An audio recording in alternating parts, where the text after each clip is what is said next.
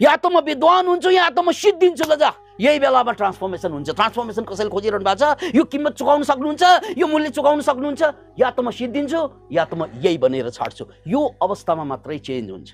सारा विकल्प समाप्त गरी आउने पीडाले मात्रै मान्छेलाई रूपान्तरित गर्छ या त समाप्त गर्छ। झन्डै 2000 वर्ष अगाडिको कुरा।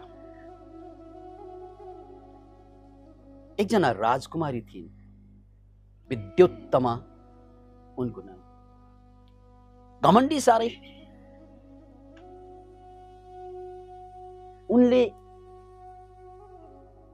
एउटा निश्चित के गरेकी थिइन् भने, म बिहे गर्दै गर्दिन,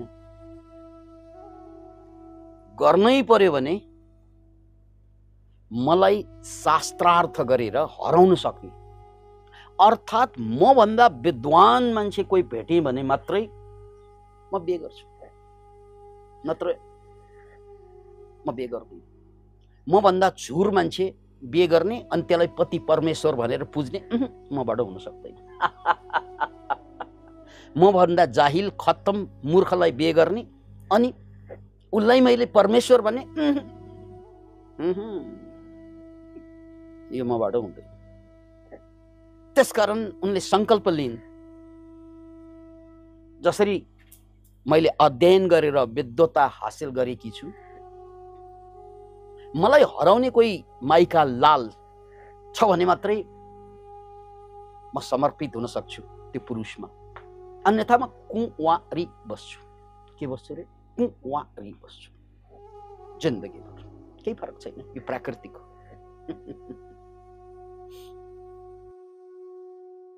अनि राजकुमारी विद्योत्तमा, देशभरका पण्डितहरू, वरपरिका देशका पण्डितहरू, 101 विद्वानहरू उनीसँग बिहे गर्नको लागि लालायित हुने त भयो नै, किनकि राजकुमारी।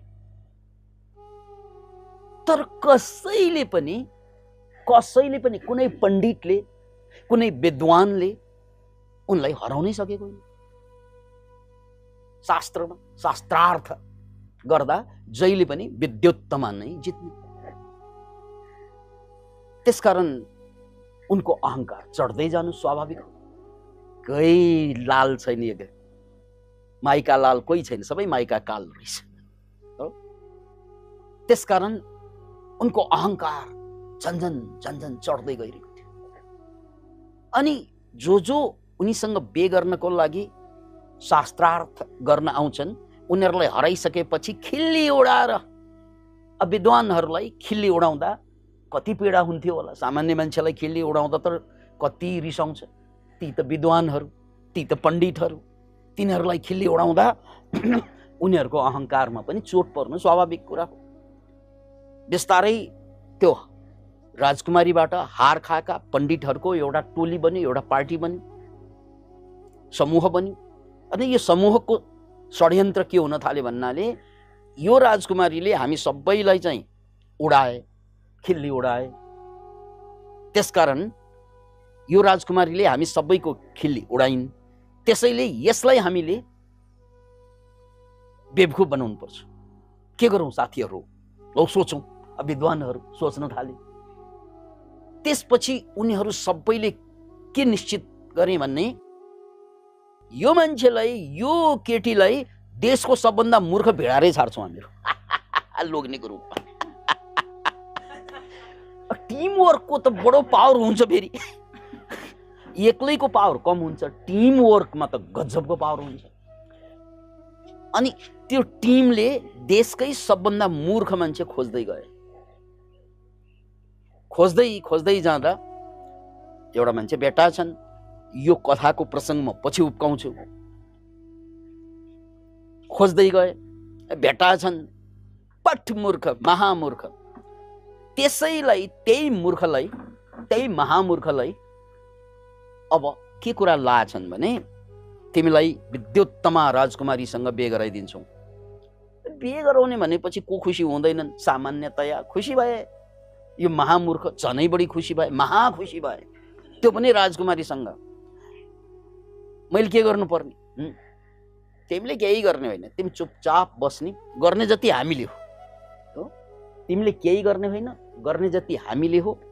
तिमीलाई हामीले राम्रो लुगा लगाइदिन्छौँ अनि तिमीलाई हामीले गुरु मान्छौँ। त्यहाँ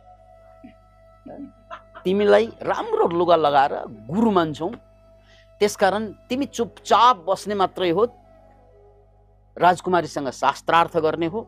तिमीले जे गरे पनि हुन्छ, तर बोल्न एक शब्द पनि पाइँदैन, किनकि बोल्यो कि चट यो मूर्ख अनपढ गँवार, बोल्यो कि भेद खुल्छ। त्यसकारण बोल्न भने पाइँदैन, अरू सबै गर्न पाइन्छ, इसारामा भने हुन्छ। गएछन्, राजकुमारीलाई खबर गयो, देशकै सबभन्दा विद्वान हाम्रा गुरुलाई, हामी सबैका गुरुलाई हजुरको सामु शास्त्रार्थ गर्न ल्याइरहेका छौँ राजकुमारीज्यू। तर हाम्रो गुरु यति विद्वान कि उनले शब्दमा होइन, मौनमा आफ्नो कुरा राख्छन्। शब्दमा होइन, मौनमा राख्न सक्छन्। ठिक छ, म पनि मौनमा राखौँला, उनी पनि त कम्ताको होइनन् फेरि। ठिक छ, अब सभा बोलाइयो, ठुलै राजसभा, शास्त्रार्थको लागि सेटिङ मिलाइयो। त्यसपछि विद्वानहरू यो मूर्खको शिष्य बनेर दायाँ बायाँ बसेछन् सबै, किनकि यो त षड्यन्त्रको पार्ट थियो। त्यसपछि कुरा सुरु हुन्छ, राजकुमारीबाट नै कुरा सुरु होस्, विषयको उत्थान होस्। तर बोल्न यिनले बोल्दैनन्, इसारामा जवाफ दिन्छन्। अथवा हाम्रा गुरुले बोल्नुहुन्न, बोलिसिन्न हाम्रा गुरु।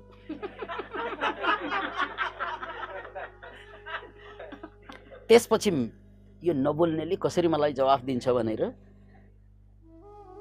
विद्योत्तमा राजकुमारीले औँला ठड्याउँछन् यसरी। अब यो औँला ठड्याउनुको मतलब शास्त्रार्थमा के थियो भने, एउटै सत्य छ, एउटै ब्रह्म छ, और त्यही ब्रह्मबाट सबै कुरा निस्केका हुन्। त्यसकारण अन्तिम सत्य भनौँ, परमात्मा भनौँ, परमेश्वर भनौँ, ईश्वर भनौँ, त्यो एकै तत्त्व हो, त्यसलाई ब्रह्म तत्त्व भनिन्छ। यसरी औँला च्याट्ट ठड्यो। त्यो त मूर्ख मान्छे अगाडिको त, विद्वान त होइन। यसरी हेर्छ उसले, किन ठड्याएको होला मलाई औँला। अब शास्त्रार्थ भनेको छ, जित्नु त मैले पर्छ भन्ने त भाव त दिएकै छ, तर बोल्न चाहिँ मिल्दैन, पाइँदैन। एउटा औँलालाई त दुईवटा औँलाले जित्न सक्छ, उसले पनि गर्छ क्या। एउटा उसको छ भने मैले दुईवटा ठड्याएपछि जितिहाल्छु।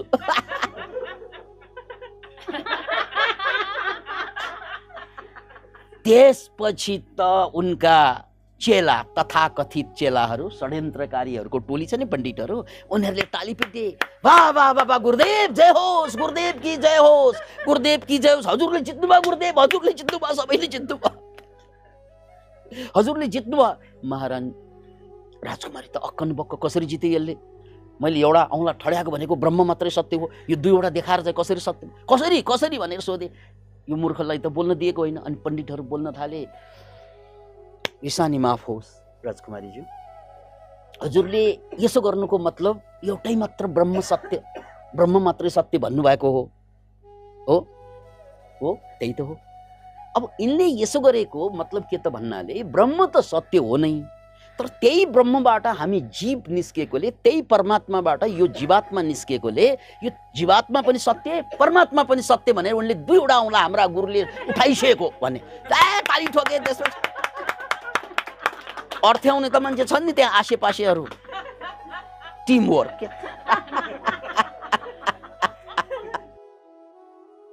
विद्युत्तमा राजकुमारी कन्भिन्स भइन्, हो त नि, किन भन्नाले ब्रह्म त सत्य हो नै, एउटै ब्रह्म, त्यही ब्रह्मबाट, त्यही परमात्माबाट, ब्रह्म भनेको परमात्मा हुन्, त्यही परमात्माबाट हामी सबै जीवात्मा निस्केकोले एक त सत्य हो नै, तर त्यसबाट दुई निस्केको, परमात्मा र जीवात्मा।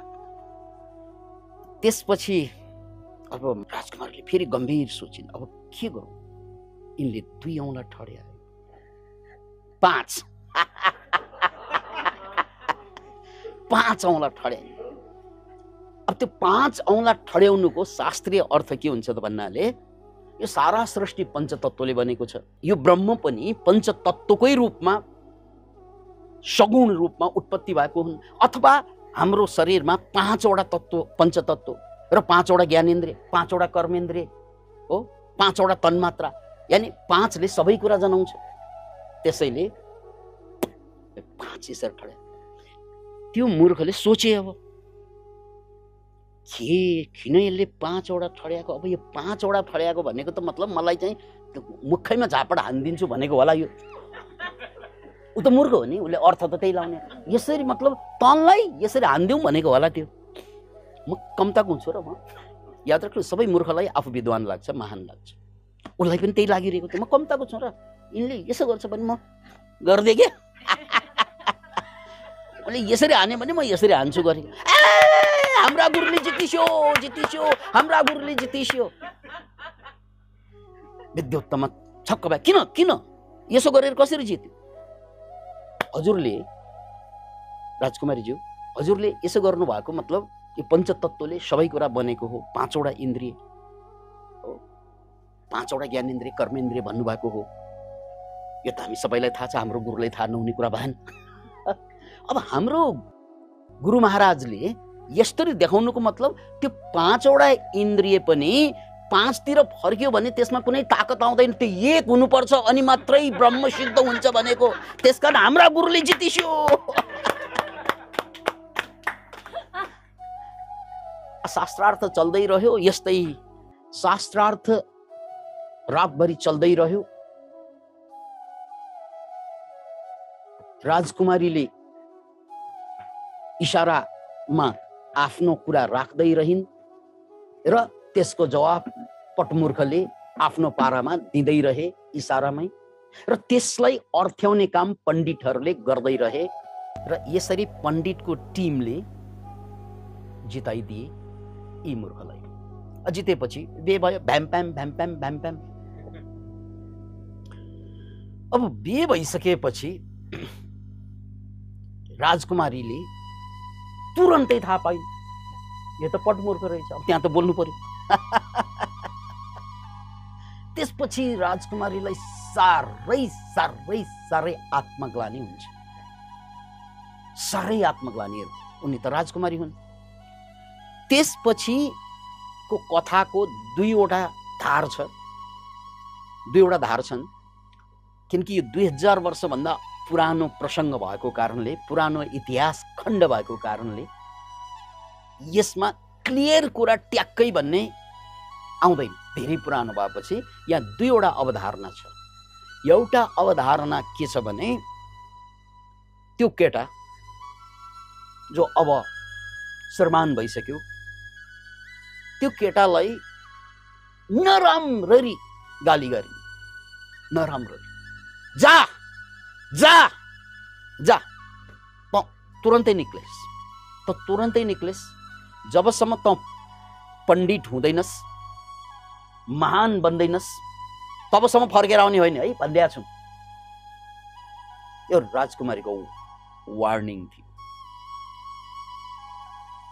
त्यसपछि त्यो मूर्खलाई पनि चोट त लाग्छ नि, फिलिङ्स त जसलाई पनि हुन्छ, त्यसलाई पनि साह्रै चोट लाग्यो।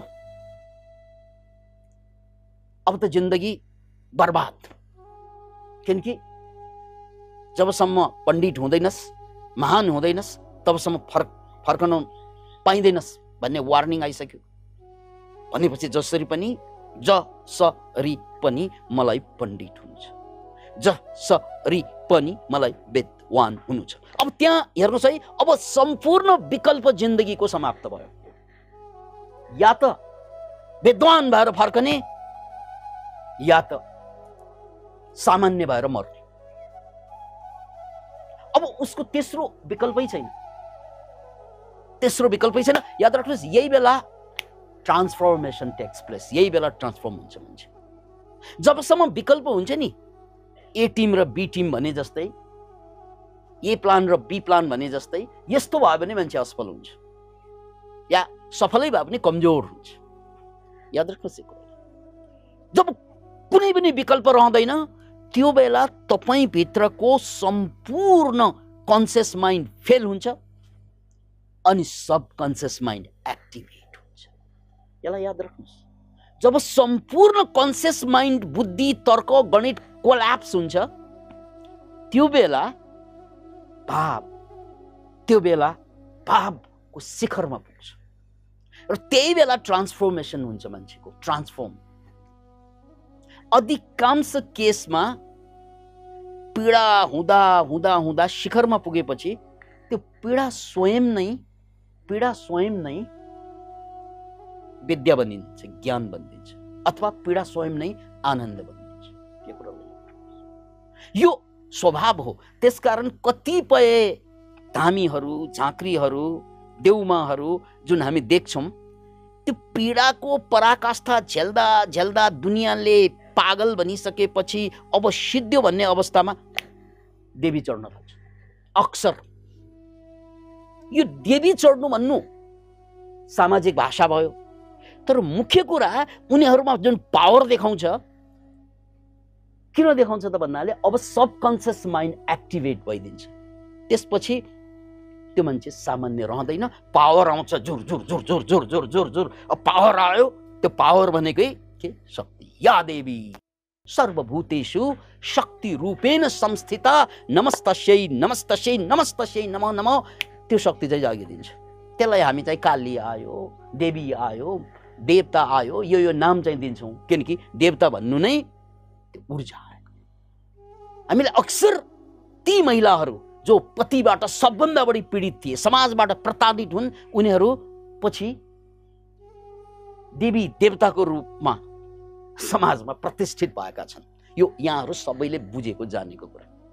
किन भन्नाले कन्सियस माइन्ड कोल्याप्स भएपछि सबकन्सियस माइन्डले काम भएको त्यही। अतः यहाँ बुझ्नुस्, यो केटोले अब संकल्प के गरे? म महान विद्वान नभएसम्म फर्कँदै फर्कन्न, म मरेर जान्छु, या त विद्वान भएर जान्छु, या त म विद्वान हुन्छु, या त म सिद्धिन्छु। ल जा, यही बेलामा ट्रान्सफर्मेसन हुन्छ। ट्रान्सफर्मेसन कसैले खोजिरहनु भएको छ? यो किम्मत चुकाउन सक्नुहुन्छ, यो मूल्य चुकाउन सक्नुहुन्छ? या त म सिद्धिन्छु, या त म यही बनेर छाड्छु। यो अवस्थामा मात्रै चेन्ज हुन्छ। यो पनि बन्ने, त्यो पनि बन्ने, जहाँ जहाँ हेऱ्यो त्यहाँ आँखा सन्काउँदै हिँड्ने मान्छेले न अध्यात्ममा प्रगति गर्छ, न व्यापारमा प्रगति गर्छ, न राजनीतिमा प्रगति गर्छ।